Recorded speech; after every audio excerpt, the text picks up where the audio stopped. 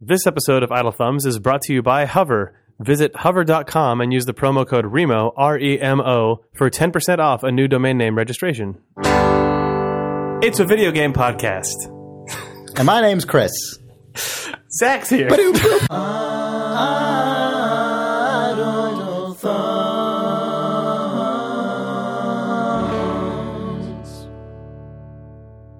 Games, video games, video games, video games, video games, video games, video games, video games, video games, video games, video games, video games, video games, video games, video games, video.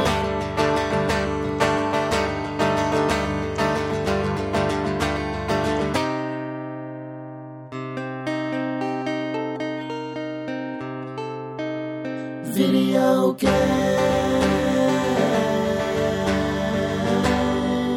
Why? Why am I back? I have nothing to say and I'm really tired. All right. It's February 5th, 2014. This is Idle Thumbs 144. I'm Chris Remo. I'm Jake Rodkin. I'm Nick Brecken. And we're joined today by our friend and co-creator of the Kingdom of Loathing, Zach Johnson. Hey guys, thanks Hey, for Zach. having me. Hey. Yeah, thanks for coming in. Fun to have you here. So we got a bunch of new listeners in the last week, it seems, and we figured we would just reintroduce ourselves because of that to folks who maybe haven't heard us before. So we are basically just a bunch of friends who work in San Francisco in the video games industry, and we record this weekly podcast. I'm Nick Brecken. That's true, you are. So I'm Chris. Until recently, I worked for Double Fine Productions, and I now work at Campo Santo, which is a small video game studio in San Francisco that was co-founded by Jake. And Sean, who's not here this week. Yeah, Sean's the other host of the show who's not here. I'm Jake. I work at Campo Santo in SF, and I used to work at Telltale Games, where I worked on The Walking Dead. And this is just a completely just perfect, wonderful chain of introductions. Yes. Because Nick... Yeah. I'm Nick, and I work at Telltale. I used to work with Jake and Sean. I'm a writer there. And I'm Zach, and I make video games, and I'm not really on this podcast. Yeah. But you are today. Today and I that's what am. counts.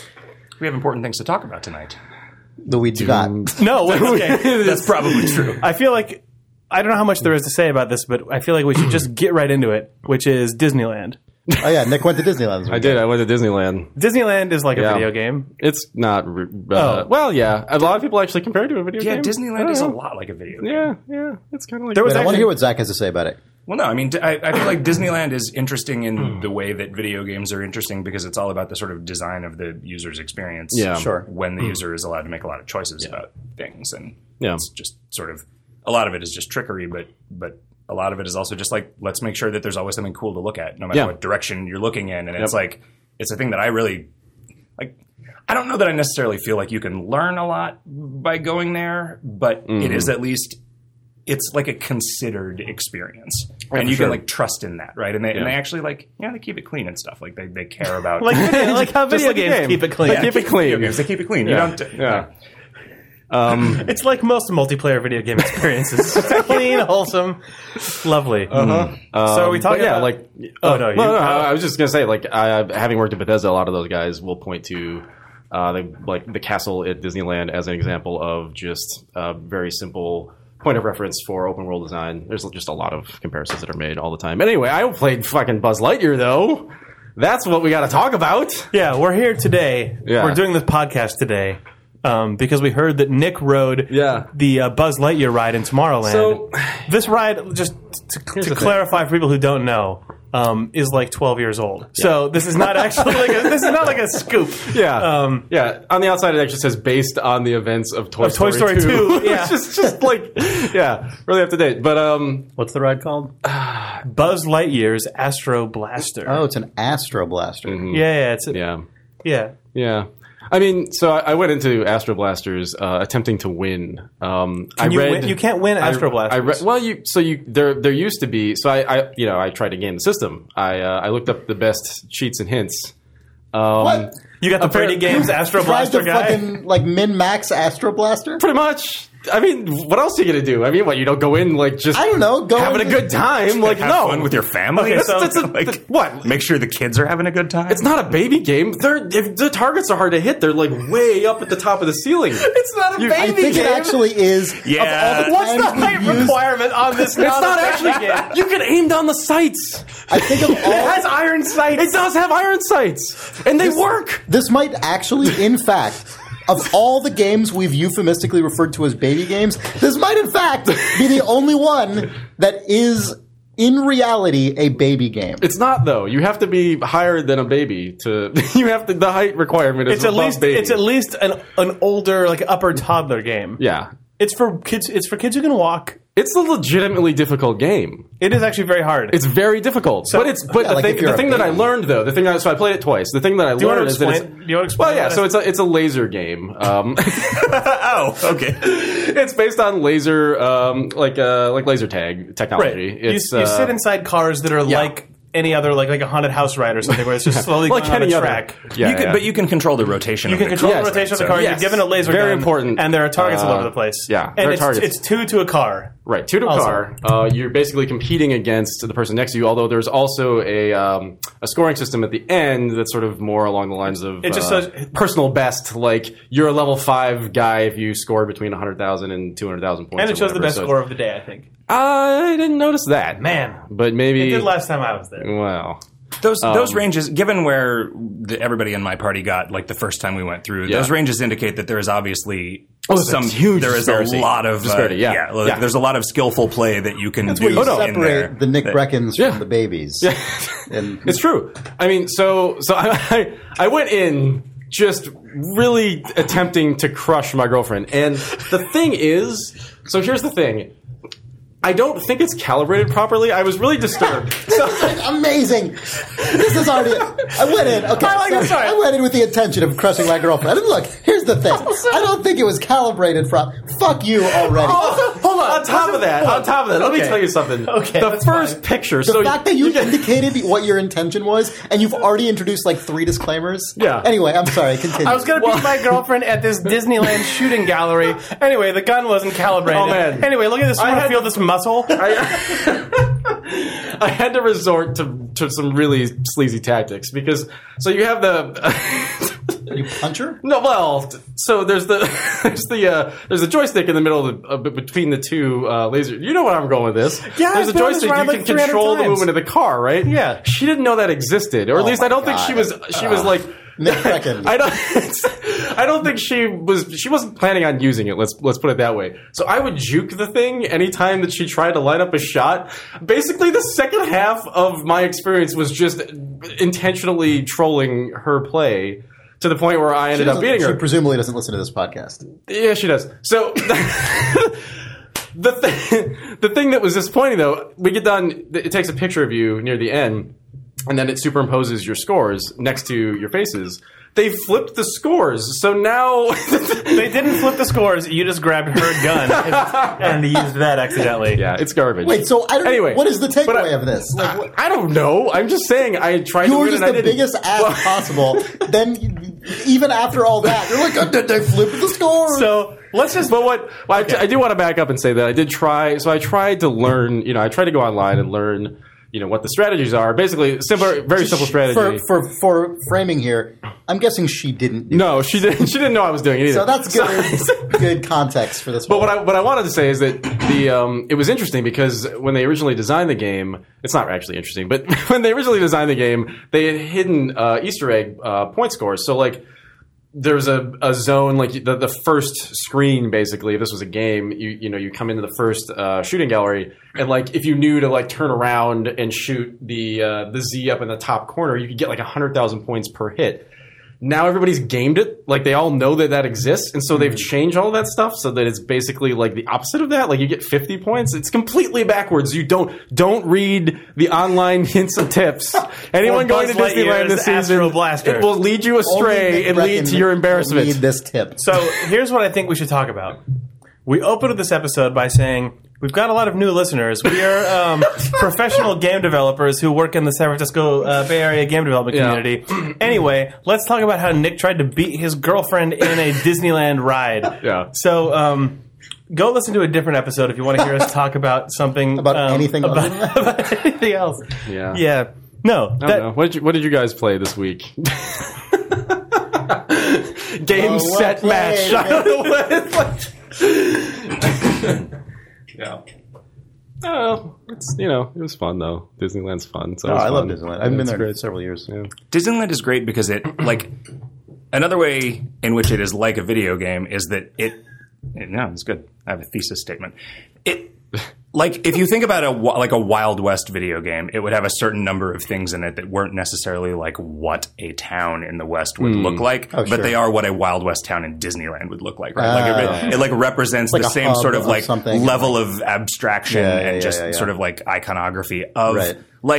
say colonialism or whatever like genre they're trying to give you your entertainment in. Yeah.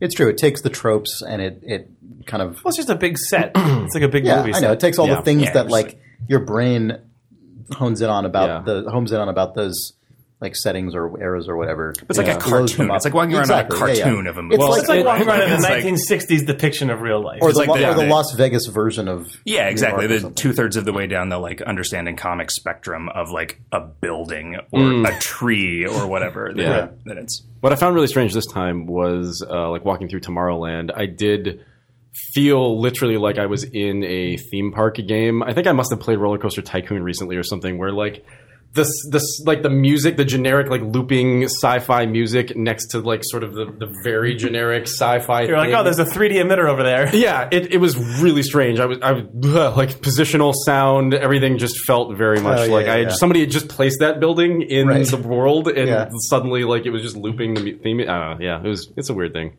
Yeah, it's cool though. I like Disneyland.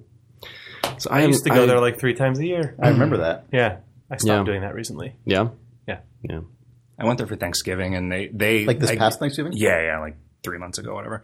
They I didn't realize this, but they redo a lot of the stuff for Christmas, like the Yes. the Yeah. haunted I mansion. know that. The haunted they do mansion the is all like Nightmare Before Christmas thing. stuff. It's not like, as Oh, good. it's kind of a bummer. It's Like, the worst. because I go there basically as often as I want to, which is probably like once a year. It didn't bother me so much that I got there and it was all weird Nightmare Before Christmas stuff. But if that had been like my one trip this Yeah. decade to Disneyland, I feel like I would have been kind of annoyed that the Haunted Mansion Mm-hmm. wasn't what it used to be. We're going to get really out in the weeds here on this episode of Idle Thumbs, apparently. There we go. But I really like the Haunted Mansion overlay. Oh, really? Before Christmas thing. Oh, Yeah. so do I. man. So do I. Absolutely. I like it, again, for the same reason, probably because I go there too fucking often. Yeah. But I don't think it is. I don't think it's like better than the original. But it was interesting to see like a different take on it with sort of more modern tech applied to it.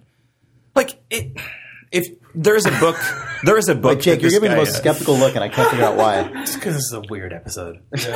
There's a book called "It's Kind of a Cute Story" by this guy Raleigh Crump, which I have not read, but I'm going to talk about it on this podcast. I have listened to a couple of CDs that were like outtakes from the recordings, the interviews that they did with this guy, and it's just like it seems like it was a super fascinating place to work for the smart guys that they hired in the 50s and 60s to put all this stuff together. Like just this guy telling stories from when they were building the Haunted Mansion, and it's neat. Like knowing a little bit about that stuff and then seeing like, okay, well, this is what they've done with the Nightmare Before Christmas stuff with like just better, more modern technology overlaid on it. But so much of what's impressive about that is just like, there is a giant sheet of glass that is, whatever, so big that it's in the Guinness Book of World Records as the biggest window or whatever. That's why you can see the ghosts in this dining room. And that's still exactly the same, even with the overlay, like, because why mess with something that's like cool in a way that you wouldn't imagine that's I how like they those did it. weird little things. I remember one of the more recent times I guess I went to Disneyland, I walked through a completely like non-major thing, which is I guess just like a wing of the big castle thing, and there was like I can't even remember. Was that all if the it little was- dioramas of Sleeping Yeah, Beauty? all the little Oh, Sleeping yeah. Beauty like book pages, and they're like it's not like a ride. It's just like you kind of walk through, and there's this little like open tomes with these kind of 3D dioramas, but they all have just like little cool flame effects and things that are all like created in the world rather than just on a computer screen. And it's just like it was just a clever, cool little thing. And I'm like, man, someone just thought of this and was like, how do we do this? How do we like make this interesting, like actual artifacts in the world and like this little display? And they just made it and did it. And I'm like, it's cool that there's a place for that. Like it's cool that there's a location that just houses Yep. weird, odd creations like that. Just like a bunch of money and effort Yeah. put to just making cool things to like make kids happy. Well, it's, Yeah. it's like it's the thing that I like about Disneyland, I think, as an adult, and the thing that that always makes me go there repeatedly is that it is just the most heightened, insane, like basically theater design, like set and production design, like real world Right. constraints, actual physics, lighting, and like crazy weird force perspective. But you just wander around inside of it, which weirdly just made me want to talk about Sleep No More. But I don't know if we've ever talked about that on this podcast. Have you been? Has anyone else been to that? I have not. No. Shit. Okay. I don't know if I have enough to say about Sleep No More. It has nothing to do with Disneyland, other than it's a living theatrical experience. I think every time I've heard about it, I thought it was a video game. No, Sleep No More is okay. So I guess I will talk about Sleep No More for a minute. There are so many Maybe people. you're thinking of Sleep is Death? No. There are a lot of people who are so much more into Sleep No More, including like Steve Gaynor. I think has been multiple times. It's a. I don't actually want to give too much away of what actually exists inside of it, but it's a like living theater experience inside of New York, where they just have an entire building that exists for the purpose of you going inside of it and just walking around and doing whatever the fuck you want. Like, I think Gone Home feels very much like a game made by people who went to Sleep No More a lot of times, thought it was good. Like, there's actors inside of Sleep No More walking around living out a story that you can sort of follow along and engage with and disengage with, but also you can just wander into rooms and just open up drawers, and there's just reams of Detail paper everywhere. just with in-world fiction written inside of it. So you can just find all this weird stuff. Some of it's ambient detail. Some of it turns out to be relevant to the sort of weird kind of like impressionistic show that's going on. And also, it's it's vaguely creepy. There's like probably 100 other patrons inside, but all of them are wearing like eyes wide shut sort of plague doctor mask things. So anyone who is not a performer has just a complete white face, crazy creepy mask on. And then actors are wandering around inside of it. And I think you can just go inside and stay as long as you want. It feels like a weird combination of like David Lynch and BioShock, basically. And I think the entire inside is a vague like interpretation of the story of Macbeth. When I was at Irrational, people talked about Sleep No More all the time. Like, it's not like the BioShock link has been. Like, that connection has been observed by a lot of people. Obviously, it's also BioShock predates this thing, I think. But like, people at Irrational got really into like taking trips to New York to go. It's set in a very similar era. Like it also has a little bit of a Coen Brothers feeling, I guess, just because it's in a very sort of cinematic feeling old hotel.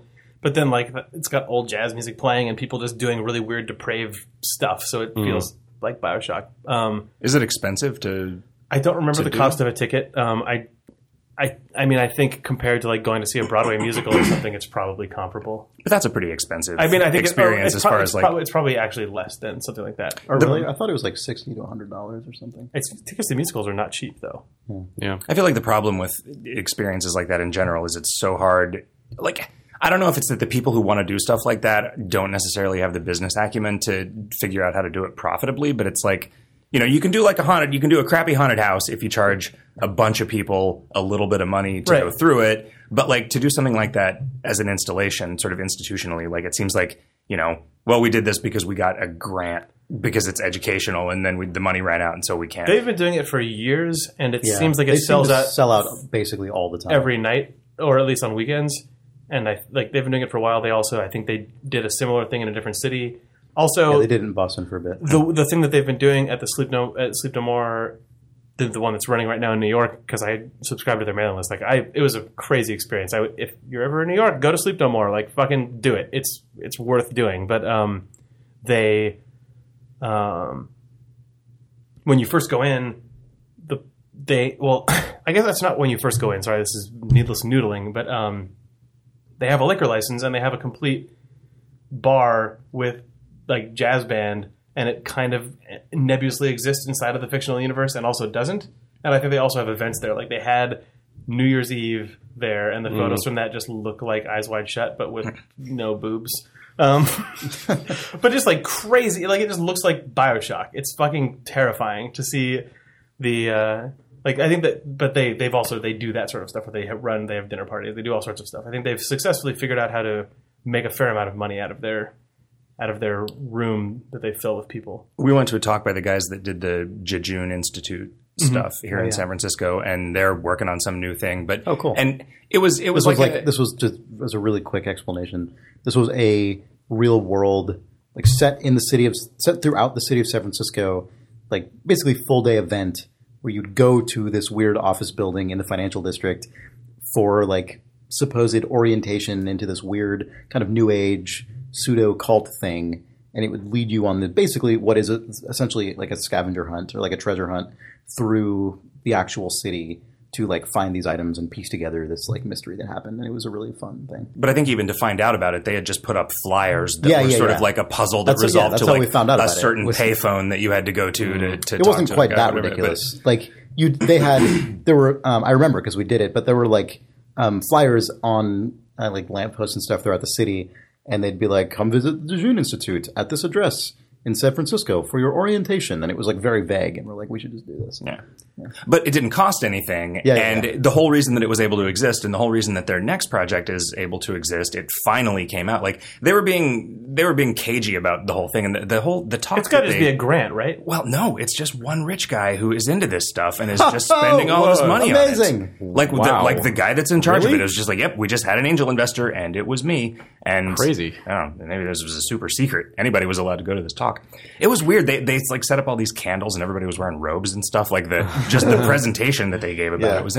But I remember reading about Richard Garriott, just to bring this back around to video games, because I know how much you guys like Richard Garriott. Bring it back to the normal video game talk. Like, this man with his crazy castle with like 4 wrecked ships inside of it, or whatever the fuck. He's in space now. Sure. He tried to sell that house. Did it not sell? He basically spent all of his money going into space. Yep. And then who would buy that house? That house looks like I think Myst. he had trouble selling it. Yeah. You know, it looked really... It has like a neon blue library. But it looked disappointingly like a normal-ass house from the outside, which is, I think, why nobody would... Like, none of the people who would be interested in the inside of that house were interested in the outside. I don't know. Definitely the other way around as well. I saw John Romero at Disneyland. That was weird. Video games. What? You saw Romero? Yeah, he was just there in line. It was really weird. With Did you Brenda. say hi? Did you take your shoes? Brenda Brathwaite? Yeah, they were just sort of like skipping past, and then they stopped, and they looked really happy. I was like, "Oh, there's John Romero." Did you say hi? No. Did you start listing off names I don't want to of make it maps weird. that he made? Yeah. I don't. Do you want him to? Whatever. Yeah, no, I didn't want to. Yeah. Anyway, but you were saying No, but Garriott just used to... Garriott used to... I thought about doing that. Anyway. God, if you just ripped open your jacket and had a Daikatana t-shirt on right then. Make me your bitch, John. Yeah. You promised all those years ago. You were behind him. You can't say that in Disneyland because he's just and then you just immediately suffocated and dragged away through those tunnels underneath the trash cans. The best thing, if you were wearing a Daikatana t-shirt already for some reason, right. The best thing would be to just go up to him and ask him for directions or something and act. Right. Just like, Not see if he said anything. Yeah. Sorry, do you know where tomorrow? Oh, I thought you worked here. Sorry, I was looking for Tomorrowland. Anyway, yeah. And then you could say like, "Oh, maybe I meant Fantasyland." That's like it's a burn, but it doesn't really mean anything. I don't know what that actually means when talking to John Romero. Right. You know, something. I'm sorry. I don't know. I don't know what. I have no idea what Daikatana Oh yeah, was. no. I can't make it super. I'm just champing at the bit about the Yeah. Richard Garriott story. He did these haunted houses at his house. Like, house. At his having that you At would his do- house. At But it's Lord like British's home. At his manor. Yeah, it had a name. I don't remember the name. That would have been a good thing to say. Spooky house. Spooky house. Yeah, Garriott's Spooky Garriott's House. Castle. Lord British's spooky. That is house. probably his next iPhone game, right? I mean, like that's probably like all those guys. He's probably making a social game, The stuff or something. Yeah, no, That's he probably- did. He did, and it was tied into. There was a Ernest Cline's book Ready Player One, which was a little bit of a nerd sensation for a while. Did this sort of ARG where you could win a DeLorean, and you had to do all these video game challenges, and one of them was Garriott's like bullshit social game that was just like Was it Facebook called Lord British's Scary No, House? it was like it was the most boring. Like it was like Facebook Garage Sale Tycoon. It was a game about like going to garage sales and buying like real world objects. I think in the hope Was that it like called Lord British's Garage Sale? I don't think it was, but we got a really big garage in Austin with all the Hopefully it best, was- with all the hopefully best that's products. all designed in it. around Hopefully him that selling game was his stuff. Hopefully that game was Yeah. secretly just Yeah. a GUI for a Craigslist thing Yeah. that was Yeah, selling yeah. his actual stuff that he's trying to win. sell to replace Yeah. his like lost fortune that he spent going into You win and it just redirects you to Craigslist. It's just, We saw him talk at like Dragon Con a couple years ago, and he just flat out said, he was like, I am only interested in going to space. So like video games are a way for me to make money to go to space. That is a thing that I did once, and that is all I know how to do. And so if I'm going to do anything, I'm going to make a video game, make some money, and then go back into space. Anyway, he used to do these cool haunted house things, but then once he lost interest in it, he just stopped doing it because that kind of like immersive experience for people is just a crazy pain in the ass. And if you don't have like a guy with a bunch of money and a lot of enthusiasm for it, and as much as you can say that like Disneyland has this gross, crass commercial aspect to it, that is what allows it to exist, right? And Yeah, it definitely has that. But and actually, I used to be more bothered by that than I am now. But at this point, I mean, it still kind of sucks a lot of time when you're there. But like, definitely, it is outweighed for me by the like. Well, there isn't a lot of other things like this. So yeah, so I mean, guess you it's just fine. if you're expecting it ahead of time, and you know, like a shitty cheeseburger is going to cost $25 when I go in here, and then it's like, that's just part of the ticket price. I mean, Vegas does a lot of the same stuff, but it does a worse job. Yeah, but it is Vegas way, is just crap way, through way and through. That's the grosser. thing. Yeah, Like, but I don't like Vegas at all. I like Disneyland. Anyway, I'm a video game developer. Vegas is also like a video game. you know what's I weird? know, but it's all the Vegas things is like a about free to play video I game. can It's like probably- Vegas is all the things about video games that I dislike. I could do a weird seg here because I was playing SimCity recently, and I find that I tend to recreate Las Vegas in SimCity every time I play. Like deliberately? just because like because of who you are. yeah, it's just what I like. What do you like that makes you do that? Well, like Casinos? all of the assets that are created for like landmarks tend to Sorry. be higher detail, and so you By end up just- SimCity, you yeah, mean I mean the you mean SimCity 5. SimCity 2012. SimCity, right? yeah, SimCity the new, yeah, 2013, whatever that was. yeah. But yeah, every city I make in that game tends to be Las Vegas because you can build the Eiffel Tower. You can build like the Eiffel Tower Oh, sure, and yeah. like the Empire State Building. Right. No matter where You you slam put them them, in the right. city, you're in like It's small enough that it it's just small looks enough that like- it just looks like Vegas, and then Yeah. you run out of things to do. You build a casino, and then it's just oh god, I've inadvertently created Las Vegas again. Like there's Yeah. just no getting away from it. Every time I make You can build a city- casino and a stadium. yeah, exactly. I can't not do it. Anyway, I played the expansion of that game recently. What is the expansion? The expansion is a I forget what it's called actually, but it's Is it the Cities of Tomorrow one? Cities of Tomorrow. Okay. Yeah. It's basically just adds all of the stuff that was in SimCity 2000 at the end of it, like arcologies and weird like future towers and maglev trains. And honestly, I think there are probably a lot of subtle fixes and tweaks to the underlying systems. I know they fixed a lot of the traffic problems. I know they fixed a lot of that stuff. So going back to that game was enjoyable up to a point. The expansion kind of fixes the end game. Like the problem, one of the major problems with the original game was just you get to the end and the simulation completely broke down. And the expansion takes care of that. You actually, by building these enormous towers, which you do in kind of like a sim tower fashion, you can build one level, and then you sort of choose what the next level represents. Oh, cool. Like it's a level 2 commercial thing or whatever. Oh, so you can actually do mixed-use buildings. Yeah. Like a sneaky way of that's adding a lot awesome. more surface area to Yes, the game, exactly. too. Because they're not that's going to rad. ever increase the size of the map. They've said they've come out and said we can't do this for whatever reason. You can do like sky roads between upper levels, too. yeah, right? you can. Yeah, you What? can do all this crazy I stuff. want to play this now. See, I didn't know anything about this expansion, and I was really Why'd you end up tired, playing it? and because I was just like sad one day, and I was like, I need a game where I'm going to spend a lot of time I'm going sad and I through- want to do something I expect to be terrible. Well, yeah, no, I just saw a screenshot of it, and I was like, I'm going to play SimCity again because I just want to play a sim game. I'm going to give it another shot, and then I saw on the landing page. I mean, EA just fucking bought me. They just did the thing where they had an ad before I clicked on play, and I went, let's Oh, City of Tomorrow. Interesting. Could be cool. City of Tomorrow. Well, and I read a review and it was not bad, so I bought it. But it's good. You can buy you can build maglev systems that sort of are created using a weird it's like it's basically the same system that bridges operate on, where you can sort of drag them around. Oh yeah, that's great. Yeah. But they sort of naturally get dropped in over streets, and there's also this weird, I forget the name of the term, but That's awesome because I missed that a lot. Having that. Well, so there are two things that are really nice that they did. One is that if you're playing Cities of Tomorrow is basically just what a normal city is now. Yeah. You know what's weird? Buildings with more than one kind of thing in them. When I was driving... Public transportation lines that coexist with the road. I guess SimCity, I have a really strange relationship with SimCity because I feel like, one, I learned about a lot of things playing the original SimCity games, and it was weird for me driving to Disneyland and just observing how many wind turbines exist in the world now. And just recognizing that... you drove down? Yeah, and just recognizing that in SimCity 2000 in 1993, there were probably 6 in the United States, but in that game you could just drop them everywhere, and now that's just what we live in, is just as many wind turbines as we can possibly make. But, the game's really good. It's nice because you don't have to build any of the future stuff, and the game sort of retains the same...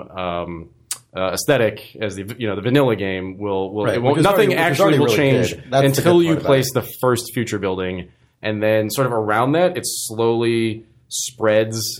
Future gentrification occurs. Yeah. It will all the cars turn to smart cars just slowly as it spreads out. And there are other changes. Is there any new music for that stuff? Yeah, and it's good. It's really good. It sounds like they just laid in a future track. The way the music layering works in that game was one of those everything they layered in about that game is so good. Yeah, they layered in a future bass line into it and into a lot of that stuff, and then I think there are a couple new tracks. There was a separate soundtrack for it for sale when I searched for the soundtrack. Well, that's Chris Tilton who did that stuff. Yeah. Yep. Or I don't know if he did the expansion too. Yeah, it's cool though. I mean, when you place that first building, it's just all of a sudden it just slowly shifts into the thing. It's exactly the kind of transition you would want. That's awesome. But yeah, once you get to play this now. Once you get 5 of those enormous towers, and then you go to another city and you observe the because in the game how they're there's sort of region plots. There's the tilt shift photography of the out of focus city in the background. When you see a future city, just these enormous gargantuan towers from the distance and that tilt shifted thing, it's fucking phenomenal. It looks like a shot out of, I don't know, like a Spielberg sci-fi film, from just seeing an enormous. It's like the J.J. Abrams Star Trek where you see the they're in Kentucky and you just see an enormous thing far off in the distance. I don't know, it's really good. That's cool. I would recommend checking it out, actually. Man, you were the most out of all of us. You were the most initially down on the new SimCity because we were enamored with that demo, and you were just this is going to suck. The demo was so great. Yeah, the demo was great. But you were the one who sussed it out. I did. I sniped it. But I will caveat this recommendation with the. I've only played 40 minutes of it. No, I played it to its conclusion in terms of satisfaction, but it was only 3 hours ish, and then it still eventually you build as many levels of a tower as you can sustain. You build all of the future buildings, and then you're just kind of I'm going to just do this again in another city plot. And the problem is, they still haven't enlarged the size of the plots that you can, mess around with. So you can't connect cities to other cities. It's still at the end of the day, it still is. You get to the end and you're just frustrated that the game is not as Well, you can connect them to other cities systemically, right? You can have one city that does all of your water treatment and stuff. It's still it's a bunch of little squares. Asynchronous, weird stuff. It feels more tenuous than you'd want it to. Is it at least stable in terms of being able to play it without the authentication? They're also bringing in an offline mode. Because they did, offline mode is coming in the next month or something like that. So that's good. But I mean, just about at the point where you don't need it anymore because they've actually got their shit together. Oh yeah, no I haven't had any problems. But it's also probably true. I mean, it's too late for them to save any face by doing that. I mean, it's got to just be because they don't want to pay to run the servers anymore, right? Yeah. Yeah, but it's at the point now where you can just mess around with I think they're probably also hoping it'll juice sales a bit if they can make it splash PR-wise. Yeah. There are worse places to be than having an expansion pack that someone likes a lot, that people are enjoying, and then also having that paired with turning off the thing everyone hated the most. I just wonder if the kind of people who were really like, oh, why don't they give this an offline mode, are actually going to buy it. Yeah, now that it a lot has of an those people offline are mode. probably There's a not lot paying of attention. They probably won't buy it, but I'll bet the first time somebody makes a really good mod for SimCity that can be played in offline mode, then people will buy it. Like it'll be the weird thing. Are where people like, gonna? oh, somebody made this crazy thing. How Look, check it moddable out. do you Like, think this game is? I don't know. I guess we'll find out when. Well, given EA says it is very moddable. But given who that knows? people already modded in offline mode unofficially as a hack like a year ago, I imagine people are going to be able to fuck with this thing a reasonable amount when there's no server required. But it sounds like it'll be fairly moddable, but I have no idea. Yeah. This is a dumb question, but it's not actually. How much is the Cities of Tomorrow expansion? I think it's $20. Okay, Yeah, that's not the worst. it's not the worst. It's not. The I mean, best. I'm a person who got so excited about SimCity that I paid $60 for the super deluxe, Me too. wacky. Me too. But Yeah. the thing is, that was now so long ago. Yeah, right. That hearing that I can pay $20 to have an enjoyable, decent chunk of hours. I'm not expecting my expectation is not set. It's not Civ 5 level, but it's like you can just play, knowing that I could spend yeah. $20 now and have multiple hours of enjoyable SimCity. Mm-hmm. Yeah. That seems kind of worth it to me. Yeah. I would have to reinstall Origin and I'd have to reinstall SimCity. Yep. Because I did erase those. Yeah. Yeah. I mean, I also got excited about it and bought it, the deluxe edition, right when it came out. And I would describe my experience with it as like a few hours of sort of disappointing play of something that's like, it's all right. I've definitely spent $60 on worse games than this. I had a weird experience. My experience with it was weird in that I played it for way longer than I would play almost any other game that I was disappointed in. I kept wanting it. I kept hoping that I would turn the corner and be like, finally, I got all three of my cities firing. I never did. The nice thing is that cheetah mode is in now, so you can actually speed through some. Like, if you just want to play around with this kind of city, you can just hit the cheetah button and see if it works. So there's a lot more of experimentation that you can run through. Yeah, 8x time. So I did some goofy things, just made a complete bullshit mining town and then built a future city on top of the revenue off of all of that. I don't know. Yeah, there's a lot more. That was the only way I ever. The thing I liked. Actually, that was the part I liked about the having your all industrial town of miserable people who fed your affluent town. That was delicious. Well, what's great is that I had the oil derricks and everything going on, and then just built the sort of there are two variants of the tower structures. They're low rent, less future, more Blade Runner-y style, and then there's the high future aesthetic. And so the mining town next to just the cheap apartment mega tower, oh man, it's so good. It actually it is satisfyingly, it blends together pretty well. Yeah, that's cool. I feel like maybe with the crazy future tower stuff, I can actually aesthetically justify my purchase of the ability to just put in Versailles and the arrondissements of Paris. No, that was the best. Because I can slam that shit in now, and then also have big fat towers coming out of it, and that's enjoyable. Yeah, having does Shift FUND work in this game? Can I just cheat myself a pretty looking city? Well, if you build a mining town and earn $10 million, which is what I did, you can just gift millions of dollars. That's true. I can just exploit people in my shitty, just concentric rings of oil derricks next to bad houses. Yep. Okay. Yep. Anything is possible. It's good. I don't know. I would check it out. Cool. I'm so surprised that you enjoyed a bunch of SimCity. I was that really coming from Nick Brecken. Here's the thing: I was in a dark place, so maybe it's actually just shit. Well, right. I mean, that's probably not the case. Played anything. There's a decent chance that I think our expectations and a lot of people's expectations, by and large, for the 2013 SimCity, are not high. Yeah. So it's easy to be surprised. Maybe by SimCity. I don't know. Yeah. I'm not hating this anymore is a very high. I actively thing. enjoyed it for the amount of time that I played the expansion. That's the best. That's all I can say. Oh, that's cool. Yeah.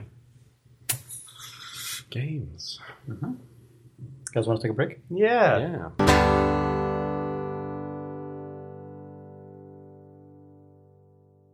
Thanks to our sponsor, Hover, an excellent domain name registration service.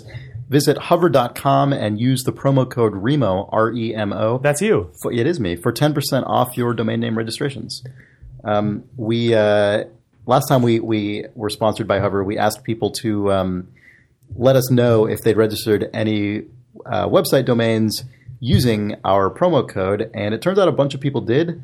So I'm just going to call it a couple, some particularly good and stupid ones. Richard Portzak writes, "Hello there. I've registered these Idle Thumbs joke domains through Hover.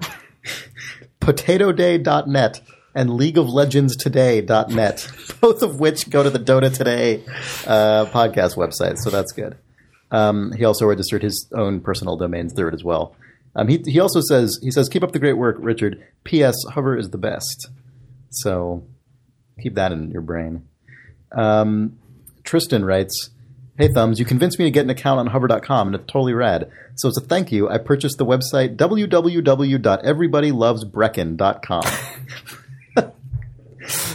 He didn't want to actually make a website for it, so it just goes to idlethumbs.net. So it just goes to Nick's old live journal. Yeah. Please listen to our podcast at everybodylovesbrecken.com. Yeah. Oh man. So I have one more, which is dumb, but a guy on the forums for the last Hover episode said that he went to Hover to try and register questions at idlethumbs.net, QUESTIONSAT, idlethumbs.net. But then he was stymied by it because Hover told him that someone else had already bought it. So that was good. But also, if you type in questions at idlethumbs.net, it's a Hover page. So someone actually did it with Hover. So. You could still get questions at idlethumbs.net. Or .com. Who cares? Okay, sure. Also, one ridiculous thing is that the last time that Hover sponsored an episode, which was a couple weeks ago, I pointed out that we used it to get the domain names for our new game. And then, like an idiot, I just said the name of our domain or of our game on the ad, and we bleeped it out. But during the break, I just logged in and checked one checkbox that censored all that information from anyone ever actually reverse looking it up, and that was really convenient. So thanks to that, also. Yeah. I mean, yeah, right, exactly. To that point, like on a more serious note, Hover is actually the company we use and have used before they sponsored us to register all of our domains, and they're so much more user-friendly than any other service I've used for that it's kind of... their tech support's good. The interface is good. It doesn't feel like you're going to get ripped off. It doesn't feel like weird scam-related activities are going to happen related to someone reverse engineering your Twitter username. Is making the record private really just a checkbox instead of like a subscription service? Yeah, there's no charging or anything. I don't think you just press a button and it goes That's away. a significant improvement over every other registrar I've ever used. This sounds like this is amazing. It's actually not. You can't tell me that's true. No, this is actually a real problem. It was very nice to be able to just press a button and have things happen. Yeah. So anyway, hover.com, use the promo code REMO, REMO, you get 10% off. Yeah, off new domains. Off new domains, yes. So get some sweet new domains. Thanks. Oh, and let us know if you do it. Questions at idlethumbs.net. The email address, not the website. Thanks, Hover. All right, thanks. Video games. TheKingdomofloathing.com takes you to www.1.thekingdomofloathing.com, which play casino game, online game, The Kingdom, computer game, free online game, England, play game, car game, PC game, fun game. Man. So right. I did register that and make the site that you just read. I forgot about that. I feel like England, play game, car game, PC game, fun game. I forgot about it because I was trying to sell all that real estate in Australia for some fucking reason. Video games. Okay, we're back. Good, guys. I figured out a way to bring up Spelunky. Oh, good. Yes. No, okay, you're right, though, because last week I talked a lot about my experiences so far in A Link Between Worlds. I haven't actually had a chance to play I it. started playing that a little bit. Oh, cool. Great. Yeah. It's really good. Because I played it. I've been, I just started getting into the Dark World, which is admittedly, I think, from what a lot of people have been saying online, not far enough to really, the Dark World, which is fucking called Low Rule. So good. Oh my so god, is it really? It is. Oh, it's like Dad Joke the game. It's There's zero love for Dad when it comes to Low Rule. More like No Rule is what I accidentally said just now, then said it for real. I am also the dad in question. Anyway, whatever. Fuck everyone. A fair number of people said you're a fucking idiot for a lot of the stuff you said last week, and they didn't actually say that. They actually just said, I kind of see where you're coming from, but here's my experience playing the game. And it was very different for a lot of people, including you, Zach. Because we were talking about this in the office last week. You had talked about what the value was of the rental system. And when I played the game, what I was kind of thinking about was like, imagining how they got to where they were. And I think that the decision to like separate the items from the dungeons was super good, because rather than having you go into the dungeon and then you have to solve one puzzle to get to the item and then you use that item to solve the rest of the puzzles in the dungeon is just centered on what you do with this one item. It is just the second half. And that does like a bunch of different cool things at the same time. It makes the dungeons way smaller, way more focused on what you're trying to do. And it makes it so, like, even when I've tried to replay A Link to the Past recently, not having played it enough times to have it totally memorized, like if I walked away in the middle of playing a dungeon, I would come back and just be kind of lost, because at any point when you're in one of those sort of traditional style dungeons, half of the stuff in there is either not accessible to you or half of the stuff is like not. It's part of the first puzzle and you're on the second, it's part of finding the thing and you're on the finding the boss, or it's part of finding the boss and you're on the finding the thing. And in this one, because the item comes from outside, like the dungeons are just a lot more focused on what they are, which is puzzles about a specific thing, like puzzles using a specific game mechanism. I think that they wouldn't have wanted to just make all of the items trivially available for like no money in the beginning, because then that would feel sort of cheap. But making them super expensive, I think, would kind of feel like gating in a way that felt really artificial. It was like, all right, in order for you to get the bow and arrow to go into this first dungeon, you need to go like grind out 1,000 rupees. And I don't think they wanted it to feel like it's a game where getting the treasure for like you like solve a puzzle in a cave and it's like, oh, 100 rupees. And instead of being like, oh crap, it's just rupees, I don't care about this. Like, oh, 100 rupees. That like gets me closer to owning the item that I want, instead of having to like go back and buy it again every time I die. But like, I was thinking about how like in Spelunky getting money. Here we go. Yeah, here we go. In Spelunky getting money feels good. And it's because you can only use it to like make your experience better. Right? It's not, there is never a point where it's like, all right, you cannot progress in the game unless you have $400 or $5,000. Oh, I see what right? you're saying. So it's never, it isn't a thing that like makes you resent it as a mechanic, because it doesn't feel like gating. It just feels like a system. And I think that There's one exception to that I'll bring up, but go ahead. the shortcut guy, or No. Oh, Don't try to guess. Just keep going. No, sorry. I'm just saying it doesn't matter. I want to hear your point. Sure. No, but I think that like the way that A Link Between Worlds, I can't even think of the name of it. The way that it did it, I think, Zelda, ended up being a little weird. The rental thing feels a little weird, but I think that they got to that from a good place, because they did, from the accounts of everybody that I've talked to about this, they've like made a game in which collecting rupees feels pretty good. Like it feels like you're being rewarded with something when you find some money. And that has not traditionally been a thing in Zelda games. Like even the first one, where there was a lot of stuff that was like, just, you can afford to buy the candle, and so this opens up all these other things. Like you can afford to buy bombs, and it opens up all these other things. It took like the amount of rupees that you could carry was 255, so like it just didn't take very long. Like you sort of always had enough. It never, except for a handful of like really optional things, it never felt like a thing that was a really meaningful goal to like, there was a certain point at which you didn't have any, and then there was a certain point at which you had the maximum amount, so it might as well have not been a system in that. And I think that the rental thing combined with expensive like final purchases of the items and a bunch of places where you could get a bunch of rupees resulted in like a really satisfying set of systems that you could engage with all at once, instead of like this has rupees because Zelda games have rupees and not for any real reason. A lot of people also have told me that the actual bulk of the dungeons in the Dark World are ones that you can get People have said their experience differed very much from their friends in terms of the order in which they completed them and some of the methods that they used. Did you find that to be the case as well, or not? I didn't talk to a whole lot of people about the ordering, but the ordering was more or less random, because you just go to the... I mean, I guess if you rented all the items and always had all the items with you all the time, then you were going to just go to whatever dungeon you got to next, which...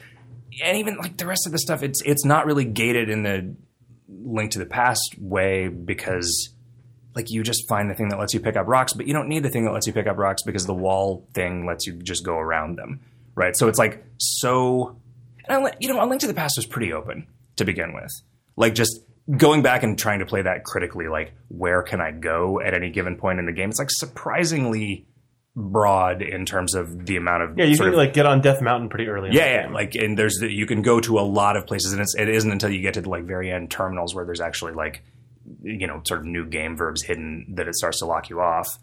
But in this one, you just go there, like it's not locked at all right. after the Dark World starts, at least. So You were going to say something. Oh, the thing I was Spelunky. going to say about Spelunky is that it's an interesting point you make for sure about the about money being sort of an additive thing rather than like a gate. The only exception to that really is one of the things that's cool about Spelunky is that just all through it there are weird, like deliberately very obscure, hidden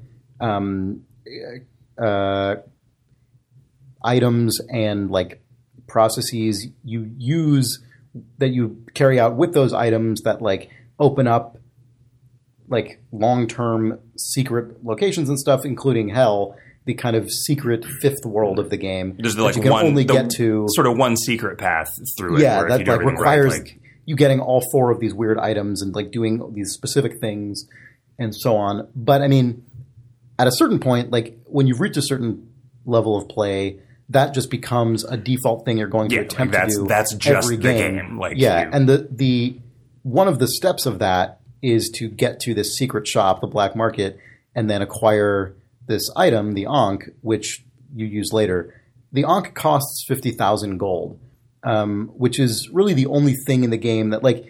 I'm just going to assume, for the purpose of discussion, that like getting to Hell is now just what the game is, because I think at a certain point. Again, after you've played the game enough, it just becomes what the new path in the game is you want to get to Hell. So you're always going to try and do that. And to do that, you ostensibly need to spend 50,000 gold, which does become, like, at least on its face, like a hard monetary gate that feels very different than the sort of just additive nature of money that the game otherwise has. But what that means then is that like ripples out into a further kind of default which is play style, which is just, okay, well, I'm just going to murder all the shopkeepers in the black market so I can just pick up the Ankh without buying it. That's like the sort of like double pro, like the next like big difficulty gate. Right, exactly. And that's an even more meta. That's like a meta thing, whereas the secret path is codified into the game design, but the stealing the Ankh from the black market, that's entirely a meta strategy. Like, not to say that people couldn't just all independently come up with it on themselves if they played the game enough, but there's nothing in the game system that codifies that. That's just sucks to have to collect 50,000 gold and then lose it all just to get this item that I have to get anyway. But the systems do kind of inevitably go in that direction, right? Because it's like, well, I can either get essentially every power up in the game for free by robbing the black market, or I can spend all of sometimes you don't. One of the cool things about the game to me is that because it's all randomly generated based on a seed. Sometimes the stuff in the black market just isn't that desirable. Yeah, or sometimes you already have it all. You already have most of it. And so at that point, you're taking this huge risk of robbing for very little payout other than this item that you basically need anyway. So at that point, it doesn't feel like you're getting anything. Like when you get the Ankh, it doesn't feel like you're getting something because it's like you're going to have to get it. You're like trying this is to just, get it no matter what. Of course I bought this because it's not like it's... But I realized also several days ago, sorry we're talking about this. What did we allow to happen? Okay. Hey, God forbid you talk about video games on this podcast. Let me make my next point, and then I'll fucking stop. Okay. So I realized last week that at this point, like I've played this game so much that a lot of the game is routine to me, but I still really enjoy it every single time I play. Like I never don't enjoy playing Spelunky ever, but in particular, the black market is the thing that that's still like really has like my emotions are heightened as I like begin the like shopkeeper murder run. Well, this is the first like hard thing that you do. It's not just that. Point. I was thinking about this. It's also the only thing that you know is a risk. Everything else in Spelunky, it's like it could be a risk. Like the things on the screen are like perceptible. Like that game is a simulation, but the parts of the simulation are all very simple and comprehensible once you've played the game enough and you know what all the pieces are. And so you're like, well, I can basically piece out what's going to happen if I trigger this trap. Like the arrow's going to like fall over here and hit the spider, and the spider is going to fall, and like you stop like accidentally getting hit by arrows when you're standing in the wrong place when you trigger a trap. You still make those dumb mistakes like, eventually, but it's because you just slipped up mainly. Yeah. Not because you like your brain was unable to comprehend it, and you miscalculate things still sometimes too.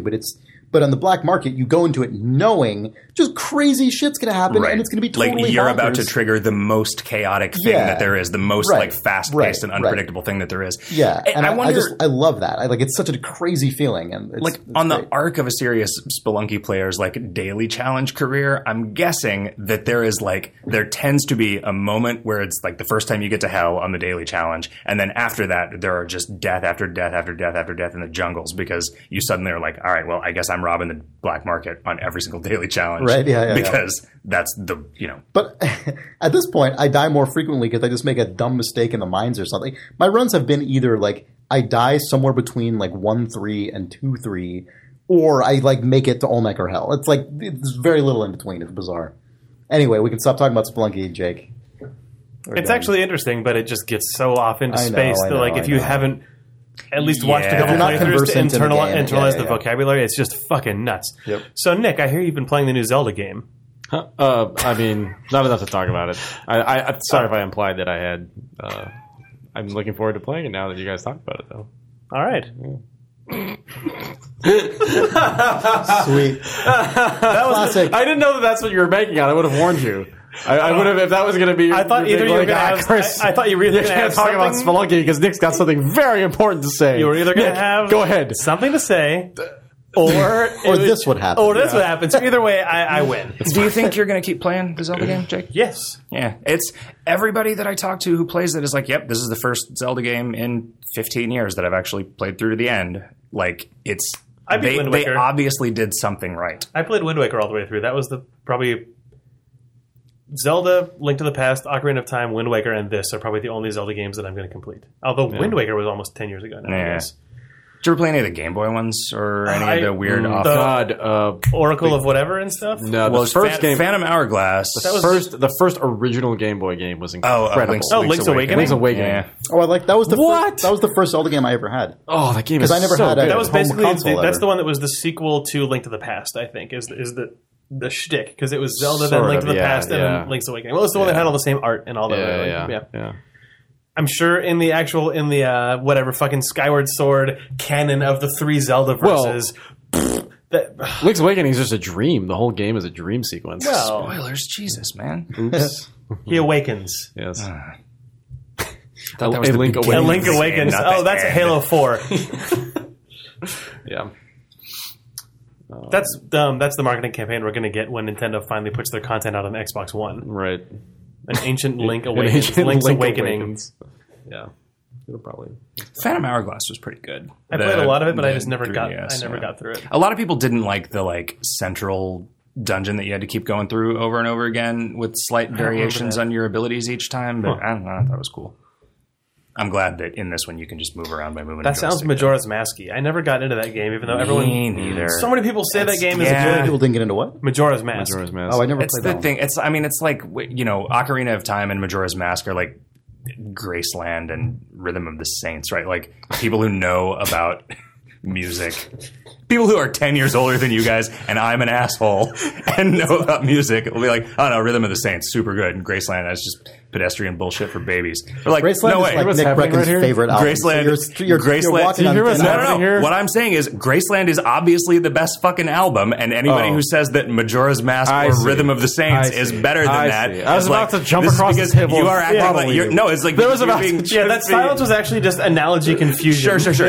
No. What I'm saying is like oh god, what's another example? Like and okay, this one is actually going to piss you guys off. Like Pinkerton. I don't fucking like Pinkerton. Oh, I like Pinkerton. Like the That's fine. the first Weezer album is real fucking good, and Pinkerton just couldn't listen to it. Same with Majora's Mask, and same with Rhythm of the You're fucking just Saints. describing taste being different. No, it is a very specific mechanism by which people who are very evenly divisible into two separate categories operate in specific arenas.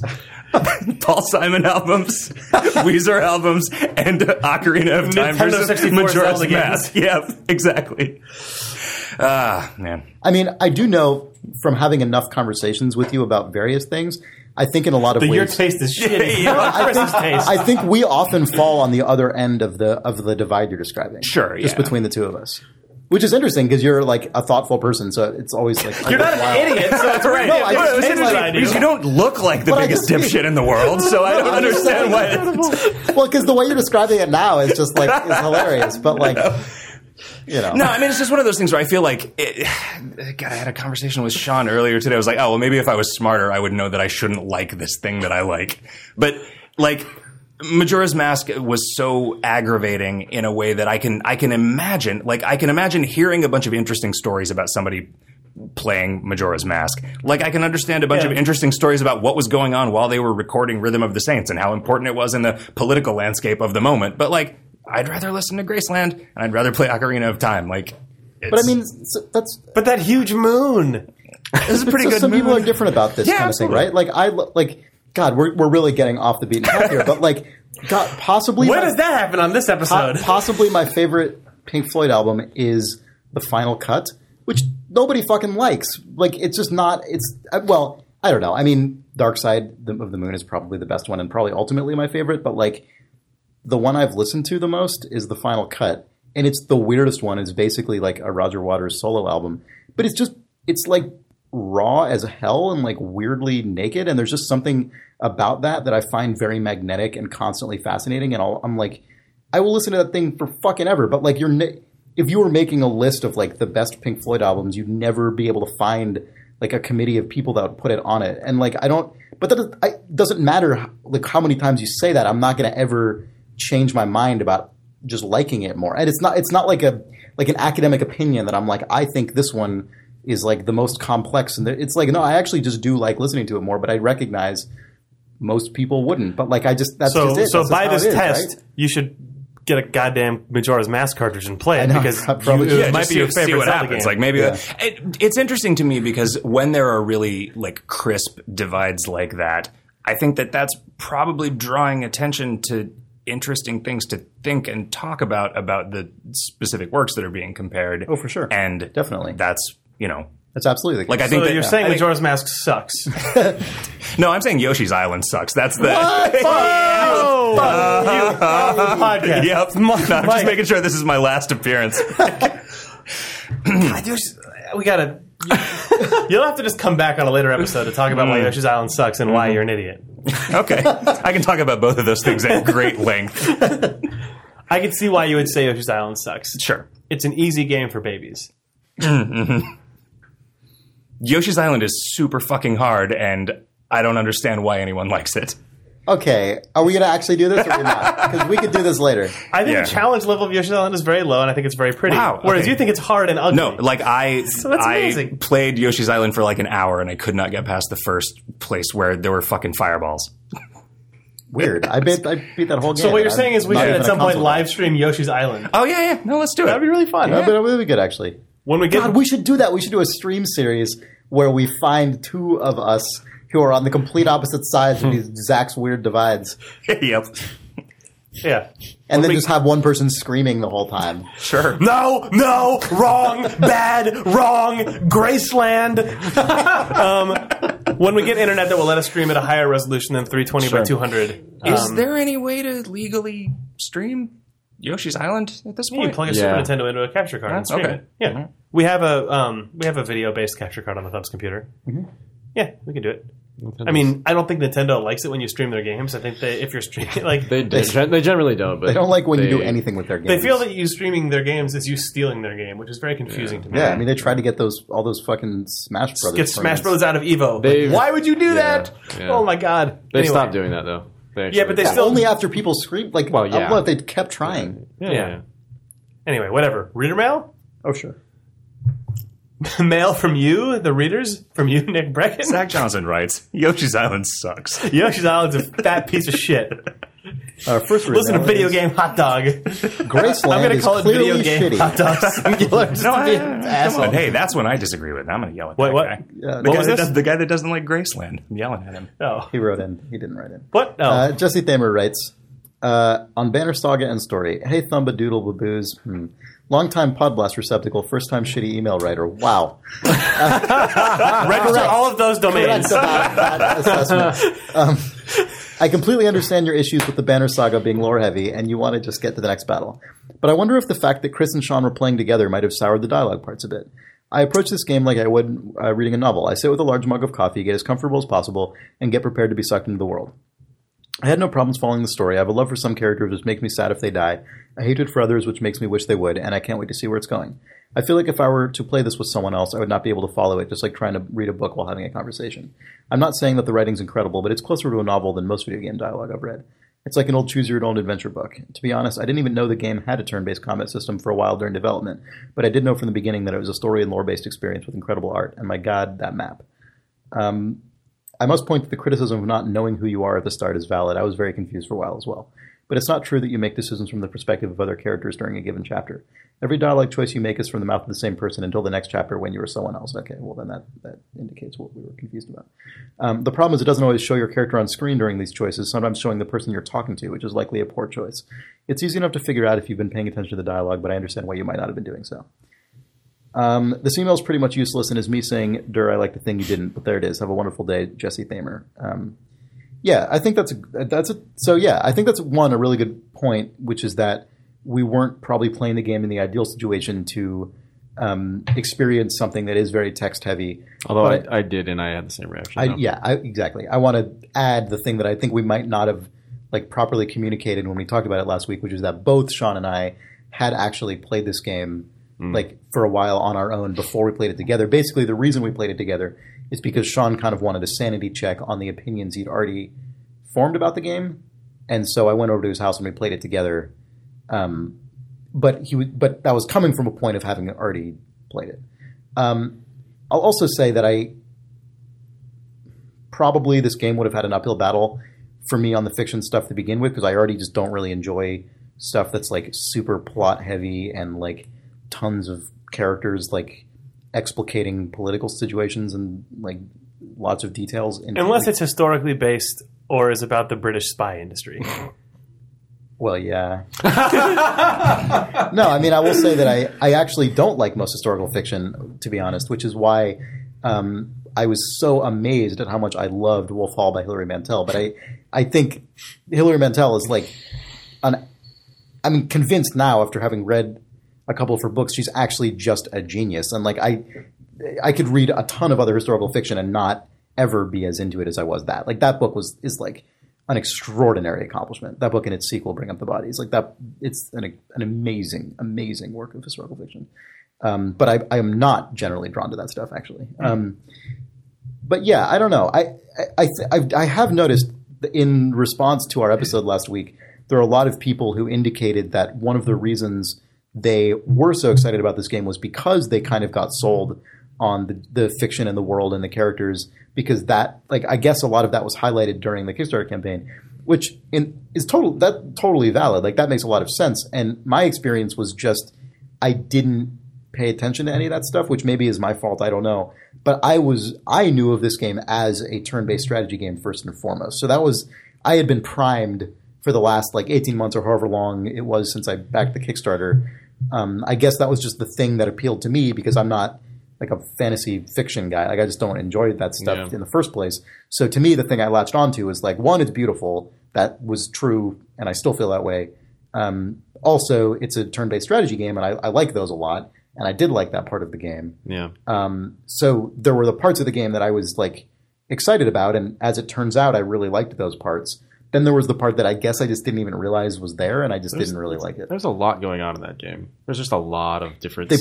Right. And it just, for me, I had the same reaction where, particularly with games like that, I find that I'm playing it for a specific reason. And I tend to just, by extension, cut out the parts of the game that I'm not playing it for. Mm-hmm.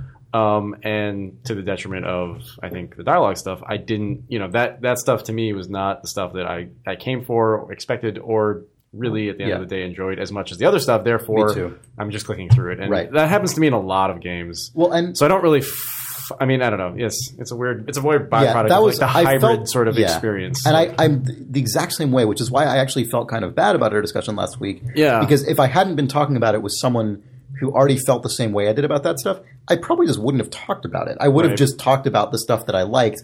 and just maybe made a comment about not being crazy about the fiction, but that would have been it. Because that's like how I would talk about XCOM, for example. Like I don't really care about the dialogue in XCOM. I don't think it's that good.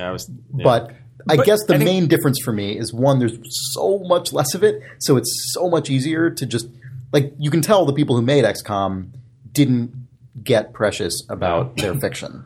You know, because you can just it's so much easier to skip that stuff. The other thing is, I also didn't. Well, I don't know. I don't want to belabor this. Also, I don't know what you guys talked about. Really, I didn't. The other listen thing I'll say really quickly, but continue. Jesus, Nick. The other thing I'll say really quickly about XCOM as comparison, because someone did bring up XCOM after the last week and said, "Well, that's what's so amazing about that fiction." Yeah. The other thing is, there's actually like a lot of gameplay stuff in between the battles in XCOM that I love, that I really love a lot. Whereas the gameplay stuff you do in between the battles in the Banner Saga, that stuff I also just coincidentally, not related to the fiction, also just didn't find as interesting. And so it was these two things that I wasn't super into that you have to spend a lot of time clicking through before you get to the part that I liked a lot. I mean, I think that's the danger in, like, because in the Banner Saga, I feel like they took all the dialogue stuff and then tied it back into, like, you could make decisions in the dialogue stuff that would just, like, kill a bunch of your units or, like, kill an important guy. And then in the battles, you could screw up and lose a guy and then he wasn't there for the next dialogue thing. And so, like, somebody who's not into both of those things, the fact that they're both so tightly... Well, and the other problem, too, is I felt like,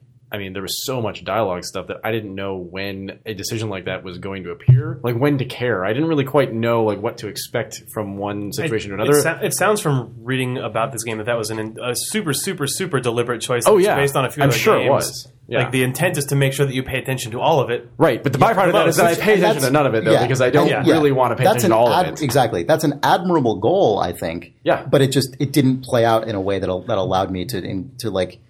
there's just no way I'm going to read every single word that is. And for somebody who's not inclined to skip through that kind of crap to get to the part of the game they're interested in, it was probably really great that those important things happened as a result of their choices that they really cared about. And we heard from a bunch of people for whom that was the case. Like, it's interesting. A lot of those people wrote in, and that's totally like fine. Its quality on that axis is a thing that made it just less of a good experience for you. Whereas like. Two separate games that were each of those systems really heavily focused on, Yeah, for sure. I mean, and that's why one of the reasons we brought up sort of not necessarily games that are similar, but games that have that half of it in ways that I enjoyed more, which would include things like Crusader Kings 2, The Yogg.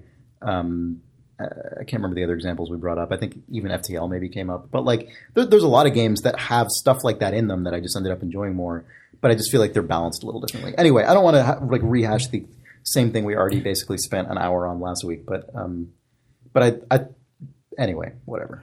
Games. I was talking to Sean about the stuff in FTL specifically, like just the little events and the places where FTL does deliver a little bit of writing and how it makes me a little sad that what those things basically turn into is like tab out and look at the wiki to see what each of these things are. I don't want to hold up FTL. I don't want to hold up FTL. Yeah, specifically in FTL. Like it's, and I don't want to say that's like a paragon of this shit. Sure, and it would have been maybe better if it had just like maybe after you've seen them once, it spells out out what the decisions are going to do instead of trying to like be that fiction. Yeah.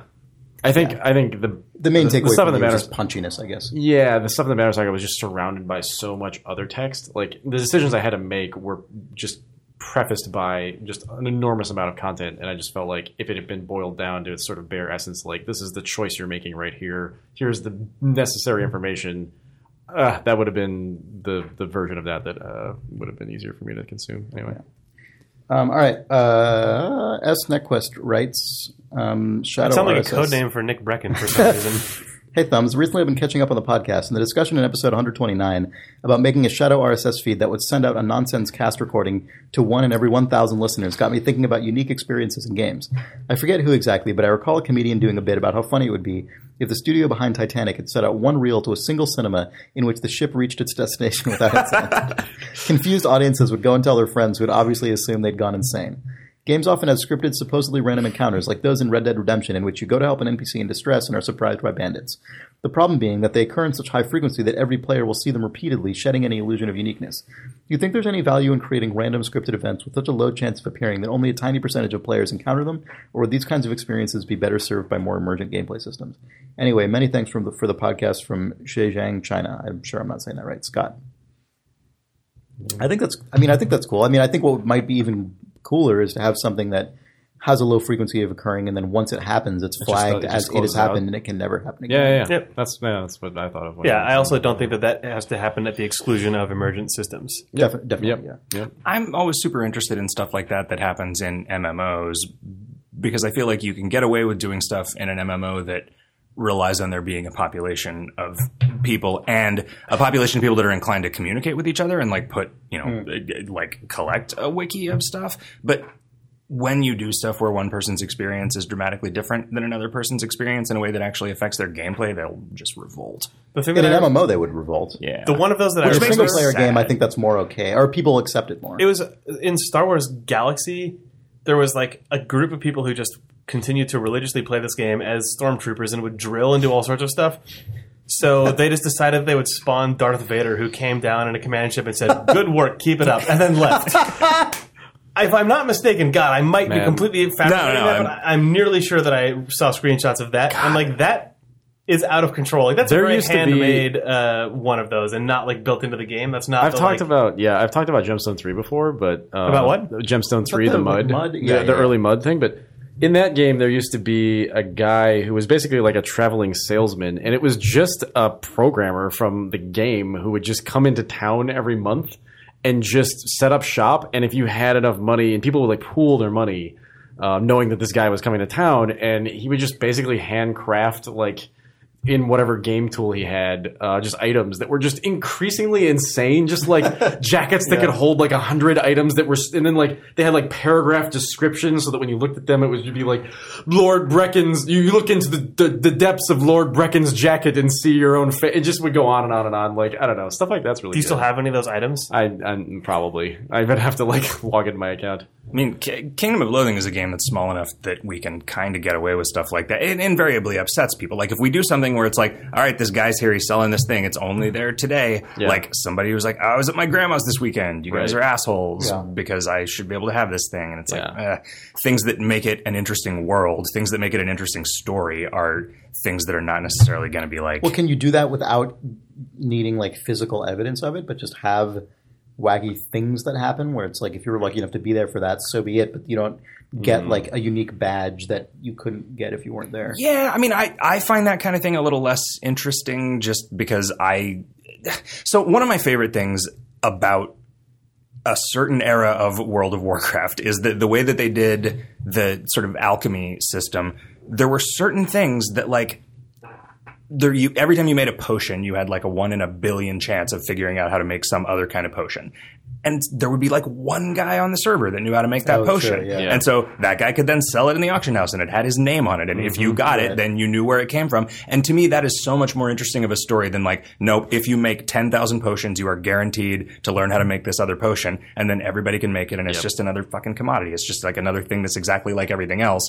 But like the guy who's like, well, we need this potion in order to beat this raid boss. So the situation in which this one guy is the only guy that can make it and he doesn't like us is a situation that just ruins my experience of the game. And so they invariably just like, they file all the teeth off of stuff like that. And it's like, it seems to me like that is all of the sacrifices that you make to gameplay and to user experience to have an MMO should be in the service of something.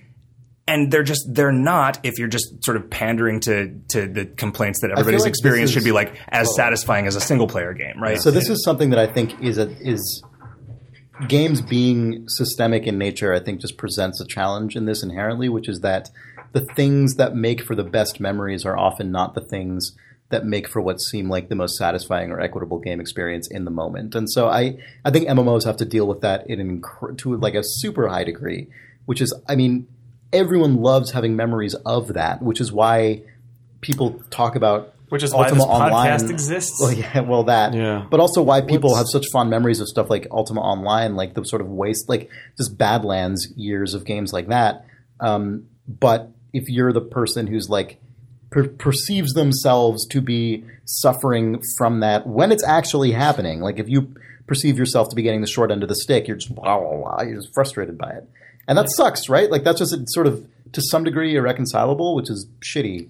What's interesting now, I feel like, with Twitch and just online video in general, I feel like some of that might be slightly mitigated, and that you can now just log in and see what that guy's doing, and sort of. Well, that's still why sort I of like reading about ostensibly- Eve and will never play it. Yeah. But I mean, like, you sort of get the hit of like experiencing what that guy is able to do. I mean, if that could, if That Eve explosion. if Sorry. watching people play video games on Twitch could foster a kind of empathy that would allow you to just like Right. somebody else had a Yeah. cool experience and Yeah. I can feel happy Yeah. for them without feeling ripped off and bitching about it on the forum. But like, see, yeah, and I agree with you totally. But I think a lot of the reasons people actually end up spending enough time in MMOs for that thing to happen is because be that guy. Maybe that, but also at least I mean, they want to. I mean, based on my own experience, the only MMO I ever really played was World of Warcraft for about 6 months, and I obviously I can't speak for anyone else playing MMOs, but I definitely know myself that after I'd played it for a certain amount of time, the sort of like magic of discovery definitely was basically gone, and I was just playing it because I play it.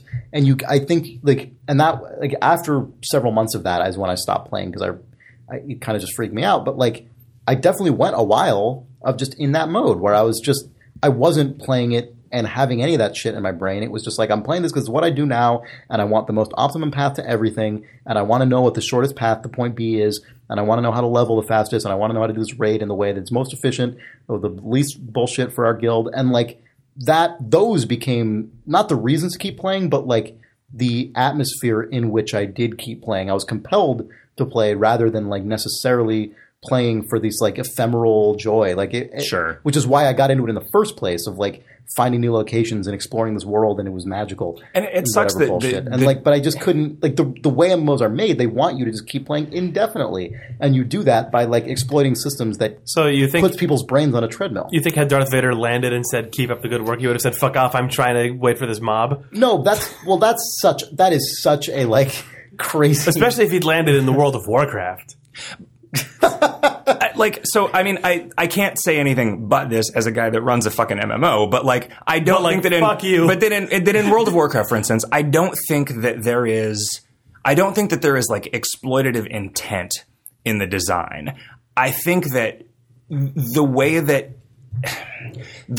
some of the I systems. can't speak to intent. I just know what was going on in my brain. Sure, and when I was playing it. but that is the thing. World of Warcraft is a game that, for a certain percentage of its players, it turns them into people who are like the worst at enjoying it, because all they care about is repeating the most boring aspects of it and doing the spreadsheets and doing the Well, those people doing the must bookkeeping be- of figuring it out. There must be a lot of them, because that's what the end game turns into. It seems most of the time. Sure. I mean, the way that I approach it as a player is I play until I get to that point, and then I just turn it off until an expansion comes out, and I can go explore some new stuff and have some novel experiences. And when I find myself starting to go down that rabbit hole, I'm like, look, I'm not enjoying this. But and that's the thing. It's like, I don't think that there is anyone that is doing that on purpose. I don't think there's anybody that's creating that Well, I think experience there on are purpose. some people trying. Well, okay, sure. Yes, But there's a guy in Squat and Gobble who's there every night for 3 hours with his headset on. Yes. What? Yeah, there's a guy in our Squat and Gobble who plays World of Warcraft every night for 3 hours. also, Seriously? there's a place called Squat and Gobble. Squat and Gobble is a great. local San Francisco weird food chain that's actually good. Yeah, I mean, I think people play the end game of MMOs for all sorts of different reasons. But I don't. I experienced what you experienced, Chris, and then I got caught up in it and I stopped playing. But I do think that there are people who play it for. I enjoy hanging out with my guild mates. And I had that part I also had, and without that, I would have stopped playing a lot sooner. But my point is that nobody was trying to put you in that situation where you were wasting your life playing this. Like they were trying to make the best experience for the players that they could, and I think that this is a hard thing to do. It is, right? That you can't put novel experiences in front of people as fast as people can consume them, right? And so, like, I think maybe just there's something fundamentally flawed about an MMO in general that makes it so it gravitates towards systems that are going to push people towards that like shitty experience of it if they're the kind of person that like really wants to be good at a game, as opposed to just like, I'm going to take from this whatever I can get of value from it and then just like, walk away from it when I'm done. And it's like, I would rather World of Warcraft be there for somebody like me who can play it super casually and go in 1 month out of every year and play it and then just walk away. Then that means that there are like because it exists like that, there are going to be people that get super into it and just have this shitty experience. But it's like, yeah, what are you going to do, right? But, there are people who probably have an unhealthy relationship with Kingdom of Loathing, as dumb as that is, because it's just such a low fidelity thing. Like telling somebody like, oh, I have to go to rehab because of this thing. And they look at it into this thing, like which frames. Also, yeah, no, it has frames. That's bad. Frames are good. That's my other unpopular opinion. Yeah. Anyway, I mean, I think that there are cool things that you can do in an MMO that you can't do in any other type of game. Well, definitely. And I think that... God, did you guys see that fucking Eve thing that happened recently? Nick, did you see this? I may not have. There was the biggest battle that's ever taken place in Eve, and it started because someone didn't pay the protection money for their corporation, and that snowballed into this crazy vendetta that launched the biggest battle in Eve history with dozens of titans. I think, and just bonkers shit. So it was much money insane. being lost per It was reported on CBS and stuff. It was amazing. The video that was on the actual thousands of dollars the Eve blog. It had a link to the Goon Fleet taking down one of those huge carrier ships for the first ever time, and when that was a big deal, and then anyway, here's a screenshot of 15 of them exploding at once.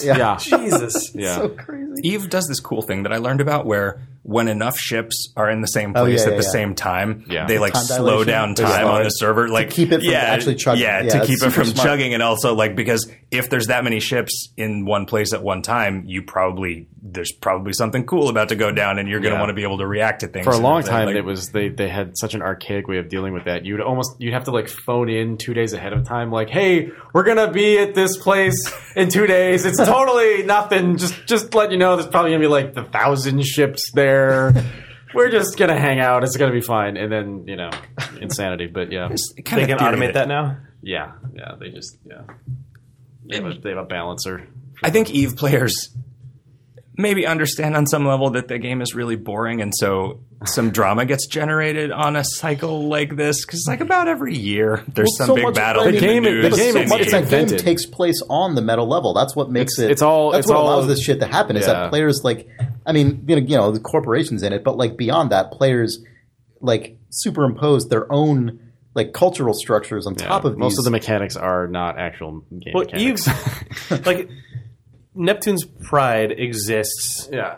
And I always just imagine that Neptune's Pride is the little pull the string barnyard sounds version of what people who are really into EVE Online actually do. I imagine there's just a guy who has a computer set up that looks like your Zacharias, has 3 screens which have a little tiny window maybe that has EVE in it in the corner. Then the rest of it is just spreadsheets and IM windows. Right. And he just looks like a stockbroker or something basically. But what he's doing Nick is wrote an article about exactly what this guy was a stockbroker.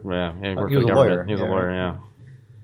But it's interesting, I think, that there was that guy that didn't pay his rent money or whatever, but I'm guessing that it could have been more or less anything that happened that was even a little bit inflammatory. The thing that was so crazy about this, though, is that it set off such a unprecedentedly huge... Well, you're just saying that people get wound up and without a huge battle. That was something was going to spark that same corner, and then 300 people turn and shoot him in the face because they've been just the need for an insane EVE Online event. Mm-hmm. I mean, this is entirely me just projecting my inability to understand why somebody would get that onto it, and imagining. And probably also the meta layer itself, just regardless of boredom, I imagine that weird boom and bust cycle of everything exploding, and then people regrouping, but with allegiances spun out of that, and it's then probably more back on itself over and over again. It's an individual guy freaking out. It's probably just telling about the cycle of humanity. It's just Archduke Ferdinand is what this guy was. Exactly. The one thing that happened that just sparked everything. Everything boiled over. And it's got to be interesting now, there are probably fortunes being made from people just being in the right place at the right time to pick up the pieces. A lot of the ships that got killed were mining this one sector that's now totally unprotected, just kind of randomly as a result of this battle having cost them so many resources. So that's pretty fascinating. Well, there's going to be some new money coming out of this that will surely then just be destroyed next year. Redrawn borders, all that shit. Mm-hmm. Games. I wonder how many embedded EVE journalists were killed in that conflict.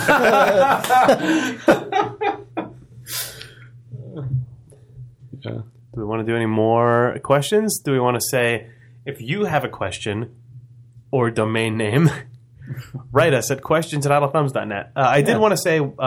Also, wait, what? oh, go ahead. No. Oh, were you going to say rate us on iTunes? Because that's not what I was going to say, but you should. I was going to say follow us on Twitter at IdleThumbs. Okay, what I was going to say was last week we talked about the Idle Thumbs forum community a little bit, and a thing that is really cool is we talked about the welcome new member say hi thread. That thread fucking blew up this week, which was awesome to see. There's a ton of people who showed up on the forum, but one thing that showed up in the last couple of weeks that I think is really cool is a thread called Amateur Game Making Night, which is a thread that was started by people who are all, because a lot of people are into this right now, who are all sort of starting to just put their toe in the water of making games in GameMaker or Unity or whatever solution they want. And there's just sort of, that thread is sort of the test bed for people in the Thumbs community who just want to show off stuff they're making and want to get advice about just starting to try making a game for yourself at home. And it's already really cool. So check out the Idle Thumbs forums. Check out that. And also the thread we're not supposed to look at still exists, which is just gnawing at me. That was the thread themed around the painting of me, which showed up 2 weeks ago or whatever. Yeah. Anyway, the Idle Thumbs forums continue to be cool. That's all. Zach, thanks for joining us tonight. Absolutely. Do you want to plug anything? No, I never want to plug anything, Jake. Sure, Kingdom of Loathing. TheKingdomofLoathing.com. Go there for all of your funny links about car game. And England. Yep. Good old England. Cool. All right. Goodbye. Good night. Bye. Bye. Bye-bye.